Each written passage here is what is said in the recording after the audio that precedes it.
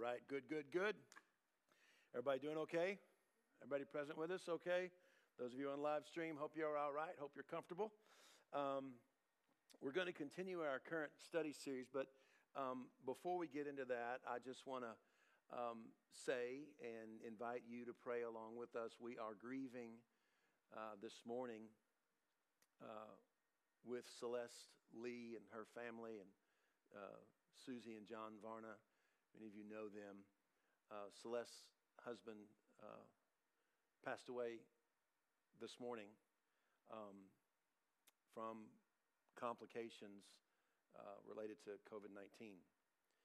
And so Ralph Lee is Celeste's husband, Susie Varna's dad. So we're grieving with them. And so we invite you to pray along with us for the family, for their comfort. Also for others, friends and family members who are suffering right now, both with the illness itself and those who are grieving the loss of loved ones. And so we continue to share our thoughts and prayers with you, Susie and John and Celeste. We're grieving with you. We love you.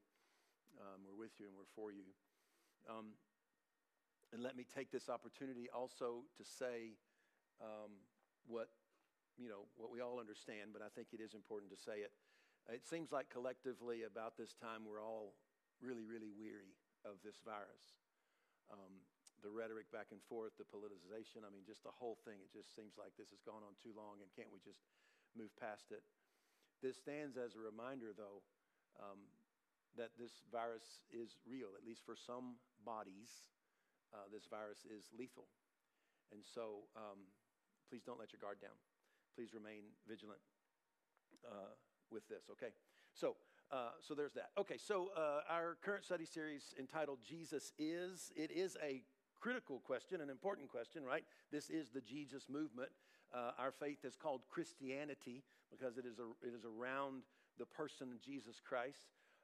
What it means to follow him. Actually, I just mentioned a moment ago the idea in the writings of the Apostle Paul that in a manner of speaking, we can describe God's work of transformation in our individual lives as being transformed to the image of Christ. So this is foundational. But it all begs the question then, who is Jesus? And it seems like a simple question. And yet the more you dig into the question, you find out it's maybe not so simple. Certainly there are lots of answers to that question out there. Many answers to the question, who is Jesus, that are very divergent from one another. In fact, to the point that even 2,000 years ago, the Apostle Paul had to make a remark that if someone comes among you preaching a different Jesus, so even for 2,000 years ago, there were divergent answers of who Christ is, even flying around in culture a couple thousand years ago. If it was true then, it's certainly true now. So we think it's a worthwhile question to ask, who is Jesus? And yet, as simple as it is to phrase the question, it's not so simple to answer the question. So what we're trying to do in this study is try as best we can to root our feet in the history, to the extent that we can, in the story that Jesus inhabited 2,000 years ago in Palestine as the fulfillment of Israel's long-promised Messiah. What does that mean? For even to say that much. But that's really what our effort is in this study series. And so today, we're going to look at a passage of Scripture that'll be familiar and see what we can make of it in terms of takeaways for answering our questions. So I'm going to read the story, read the passage in full, and then we're going to back up and see what we make of it. John chapter 2, beginning with verse 1, the Gospel of John. On the third day, there was a wedding in Cana of Galilee, and the mother of Jesus was there. Jesus and his disciples had also been invited to the wedding. How cool is that? When the wine gave out, the mother of Jesus said to him, "They have no wine." And Jesus said to her, "Woman, what concern is that to you and me? My hour has not yet come."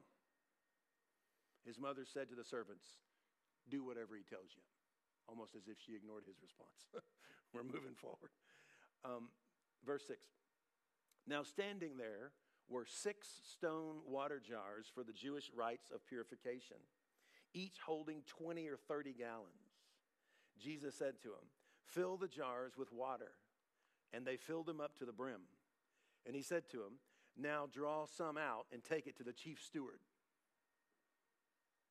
So they took it. When the steward tasted the water that had now become wine and did not know where it came from, though the servants who had drawn the water knew, the steward called the bridegroom and said, "Everyone serves the good wine first, and then the inferior wine after the guests have become drunk, but you have kept the good wine until now." The party's just getting started. Jesus did this, John says, the first of his signs in Cana of Galilee, and revealed his glory, and his disciples believed in him. There's a story. Jesus turning water into wine. And I want to begin, at least initially, at the end of John's report. John tags on intentionally, significantly. Jesus did this, the first of his signs. Now, my guess is, just to kind of point out, my guess is that when we read this story or think about this moment, our typical language for referring to this and things like this that Jesus did, we would typically use a different word. We would use a word like, well, it was a miracle. Jesus performed a miracle. And so that just to say, John doesn't refer to this as a miracle. He refers to this as a sign. What might be the significance of that choice of word? So I want to start at the end and kind of ask the question, because I think this is what John is getting at by using the word sign to refer to this moment. What is the point of Jesus' miracles? What is the point of the signs? Signs and wonders, sometimes they're called. What do they mean? What is the meaning? If you kind of step back and take all of these instances as a basket full, and you ask the question broadly, generally about all of them, because that's what John says as the first of his signs, and it's a fun study through the Gospel of John to track the signs, the miraculous signs that John reports throughout the Gospel of John. What do they mean? What is the meaning of the signs, the miracles, the signs and wonders of Jesus? The common answer to that question, you may be familiar, would be to say that the miraculous signs that Jesus performed, their point is that they prove his divinity. They prove that Jesus was divine. And I want to say, as we start, I want to suggest that to answer the question in that way is to err in two ways. First of all, it is to say too much, and it is to say too little.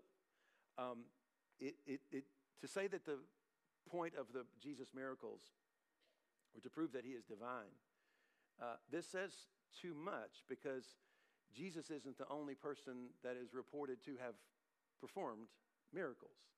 Others did miracles as well. And we don't, for example, insist that the prophet Elijah was divine because he did miracles. Also, this is to say too little, I think, because if the point and meaning of Jesus' miracles was to prove that he was divine, then frankly, I would say, he could have and should have done much more if that was the point. So in the end, this is simply not the meaning of Jesus' miraculous signs. And I think this goes to John's choice of word here. A sign. It's a sign. What? It's a sign of what? This miraculous event, and collectively with others, John would say they are signs. What is a sign? Well, on the outline, I have it like this, and I'm going to try to say it several different ways, but one way we could say it is that this sign is a moment when heaven and earth meet. In fact, to get started with the story of Jesus turning the water into wine at the wedding at Cana, you really have to begin before the story. And it's what John reports to us just before he reports this story, this moment at Cana. John reports to us in chapter 1, verse 51, Jesus said to him, "Very truly, I tell you, you will see heaven opened and the angels of God ascending and descending upon the Son of Man.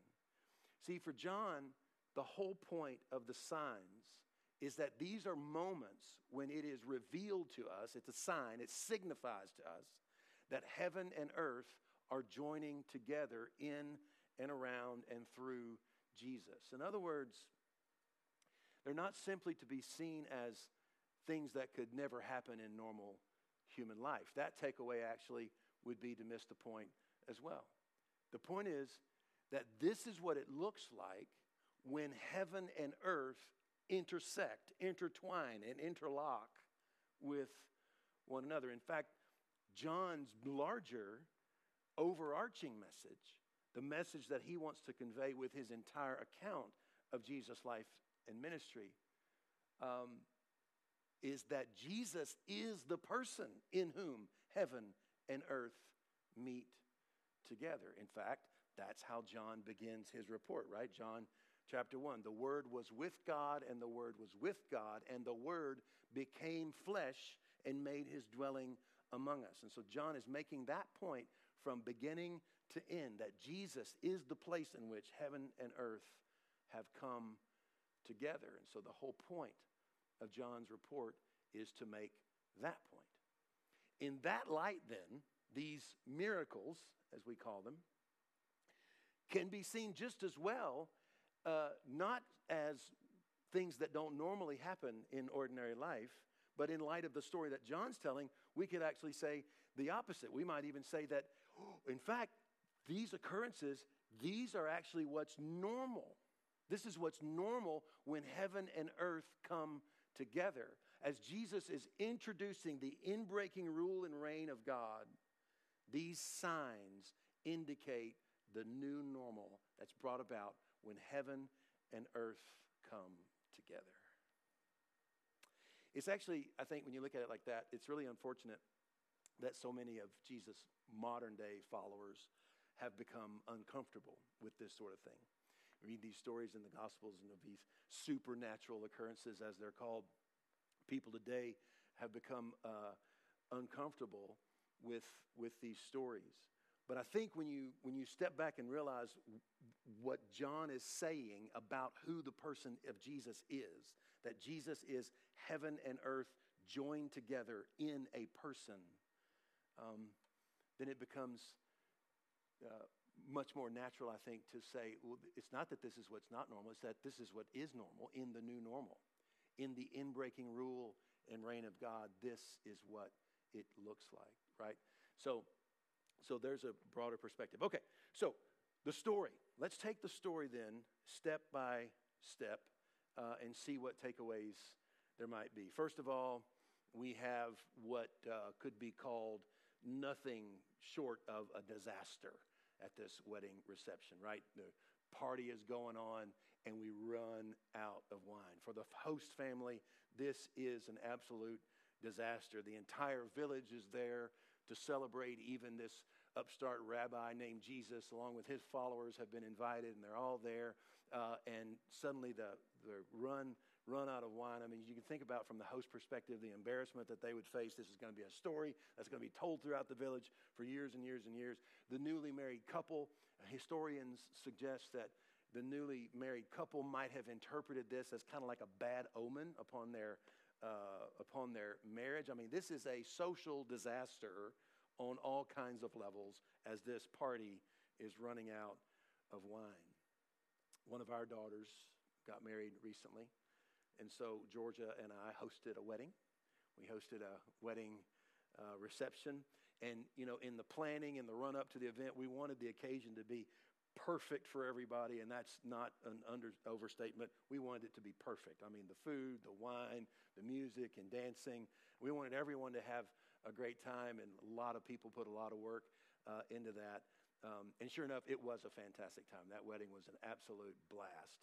We had a great time. It was a wonderful celebration of two lives well lived and a new beginning for this, for Micah and Jordan. And it was just a fantastic time. And I remember at one point during that wedding reception, as the party was happening and people were, together, and food and wine and all that. And I remember standing there near the back corner with Georgia at one point. And I just felt so happy about it all. You know, everyone was having a great time, family members and friends of family, and everybody having a great time. And I was just thrilled, you know, about the time that everyone is having. And I can only imagine what I would have felt, you know, as the host if, you know, I don't know, if the food ran out or if the wine ran out or if the DJ, you know, I don't know, if something like that goes on, you know, you just what a tragedy. The point of all that is to say, this story, this miracle at the wedding of Cana, is a story of Jesus rescuing the situation from a social disaster, right? I mean, somebody could say, well, you know, there's plenty of starving people and naked people that need clothing, and we need to get to some more significant, you know, relief efforts, you know.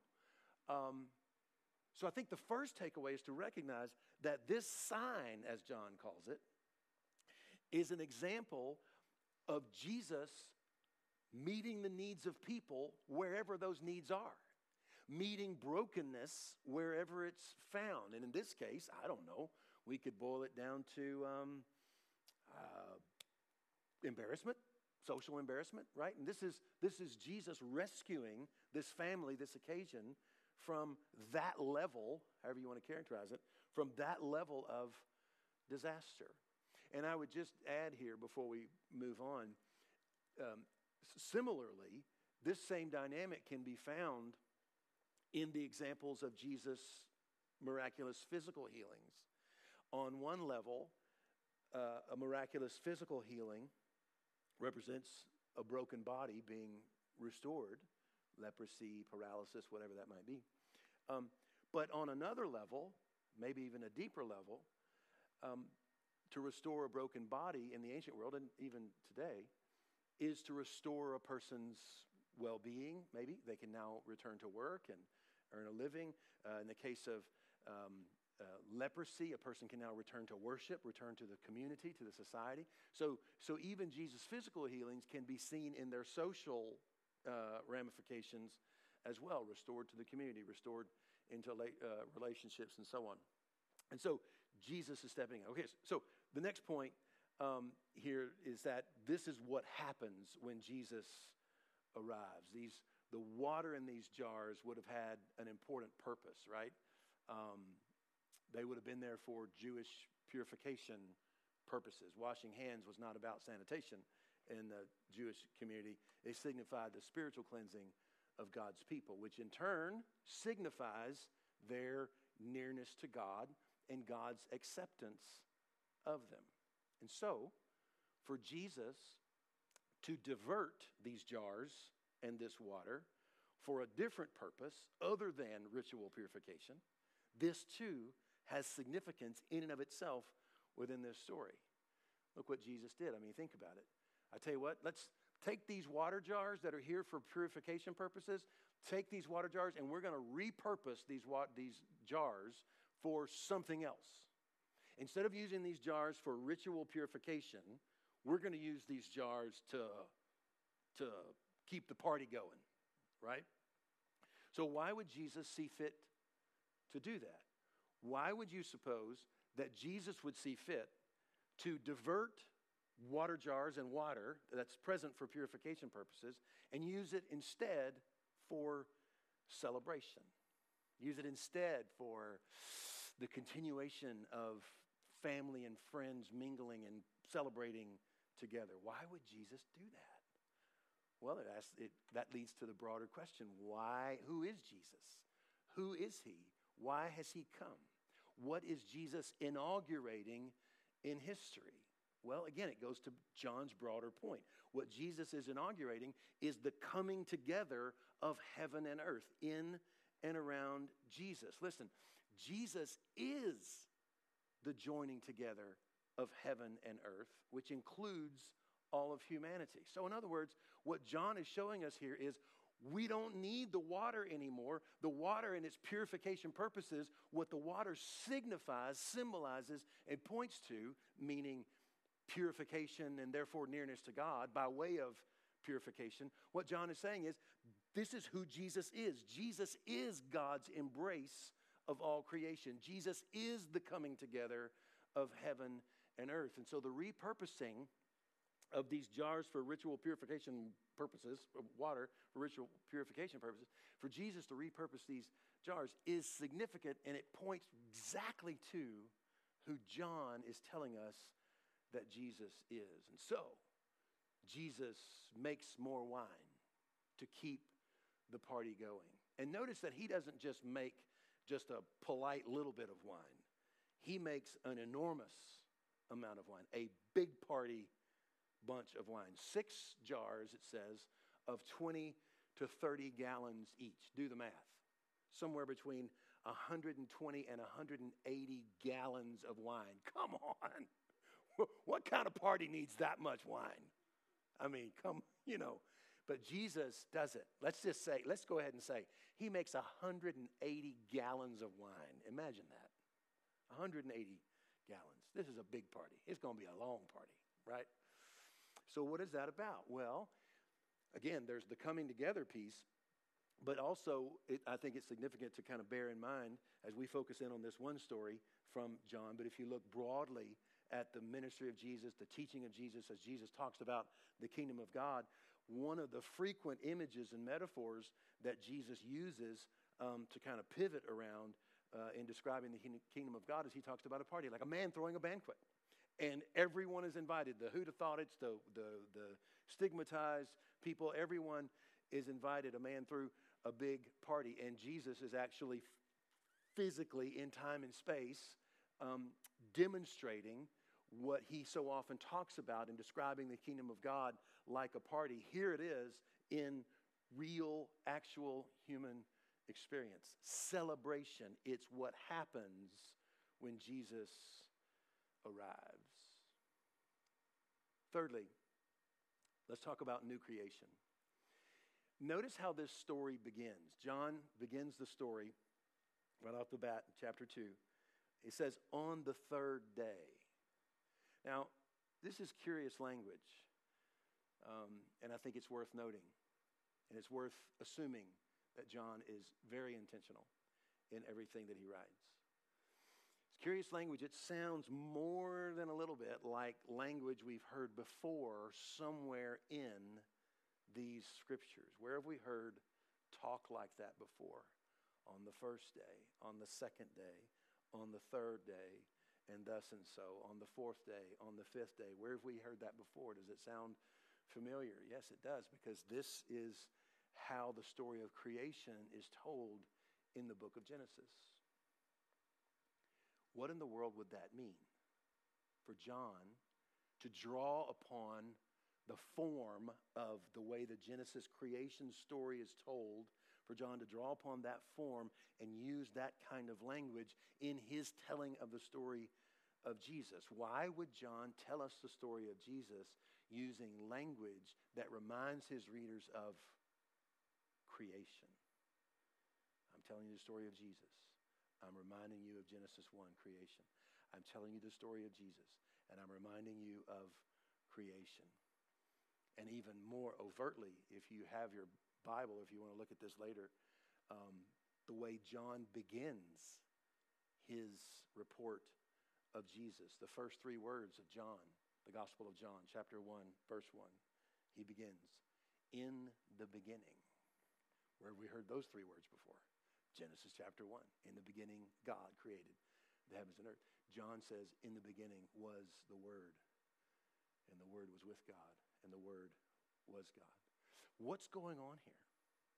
What is John saying with all of these references? Well, obviously, he is retelling the story of creation in and through Jesus. What does this mean? What it means is John is saying to us that Jesus is the fulfillment of God's promise to heal creation, to renew creation. John the Revelator, in Revelation 21, says this, and he who was seated on the throne said, see, I am making all things new. All creation being remade, healed, restored through Jesus. John says, when he reports this story to us, he says, on the third day, this is new creation. Now, that is an enormous amount to say. For us to say that John is saying that who Jesus is the remaking, the renewing of all of creation. Because the realists that we are, we look at that, we take that proposal, that proposition, that claim, and we say honestly something like, okay, we still got a long way to go. We still got a long way to go. The world remains very, very broken. So what's going on with that? Well, you guys know where this is going. What we have actually in the whole story of Jesus in the New Testament is this sense of the inbreaking rule and reign of God is both already and what we say not yet. It's already and it's not yet. The rule and reign of God is breaking in now, and it is yet to be fully fulfilled. That would be the entire story when you put everything that we have in the New Testament together. And in the middle of that, already and not yet, there is yet another element in this story that speaks to our posture, our role in the between. We're somewhere after the already, and we're somewhere before the not yet, right? And so what goes on in between there? Well, in a word, participation. What hope in Jesus looks like is participation in the program of Christ here and now. You see, you could say it this way. Transformation, in the case of the story of the wedding at Cana, transformation happened when someone took Mary's message seriously. Her message was, do whatever he tells you to do. And when someone took that directive seriously, bam, transformation began. Healing, recovery, change for the better, however you want to abstract it from that story. It happens when we participate with the inbreaking rule and reign of God. Mary said, do what he tells you to do, and that's where transformation began. And so you can think of it like this. Because of what God has done in Christ, altogether, we know where history is going. We know that the inbreaking rule and reign of God is the inauguration of what is to come fully and completely. And so over and over and over again, what the writers of the New Testament, at least, and you could probably even find this theme in the Jewish scriptures, what they're pleading with us for over and over and over again is to live now in the way that the world will be fully and completely when the rule and reign of God is fully and finally established. Live now in advance according to the full and final renewal of all creation. That is the single best way to understand what we might call ethics, Christian ethics, the ethics of the Apostle Paul, for example. The best way to understand that is that he's calling his churches to live now in the way that the world, which is still broken, will fully be when the kingdom is fully established. We are called to live that way now. And in a word, it is participation. And we see that right here in this story of the wedding at Cana. And then finally, the last bit is the obvious bit of transformation. Transformation. Changed for the better by the presence of God. Often in Scripture, the idea of a vessel or a jar, in this case, in the story at Cana, a vessel or a jar is used as a metaphor for a human life. And also, wine is associated with, think about it, abundance, richness, joy, God's provision, and God's blessing. And so if we look at it like that and take a step back and look at what we're seeing here in this story, this can be seen as a picture of transformation of a human life by the presence of God. And this is the sort of transformation that John will go on to tell about throughout his report of Christ. He will tell this kind of story again and again and again throughout the Gospel of John. This sort of transformation that Jesus does in life after life after life. From bland like water to rich and full like wine. From vacant like an empty vessel to abundant and filled to the full like those jars after Jesus got done with them. From shame like the host family, like what might have been welling up within the host family at this wedding celebration. From shame to glory, being thrilled suddenly about what's happening at the party. This is the kind of transformation that we see Jesus have on life after life after life, from wounded to healed and whole. John's going to say a few chapters later, he's going to tell us, Jesus said, the thief comes to steal and kill and destroy, but I came that they may have life and have it abundantly, to the full, life to overflowing. So, who is Jesus? Well, this is Jesus.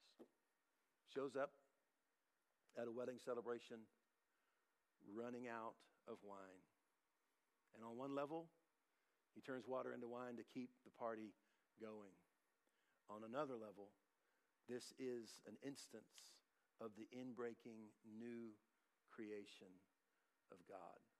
Restored life, people, and everything in creation. Let's pray. Father,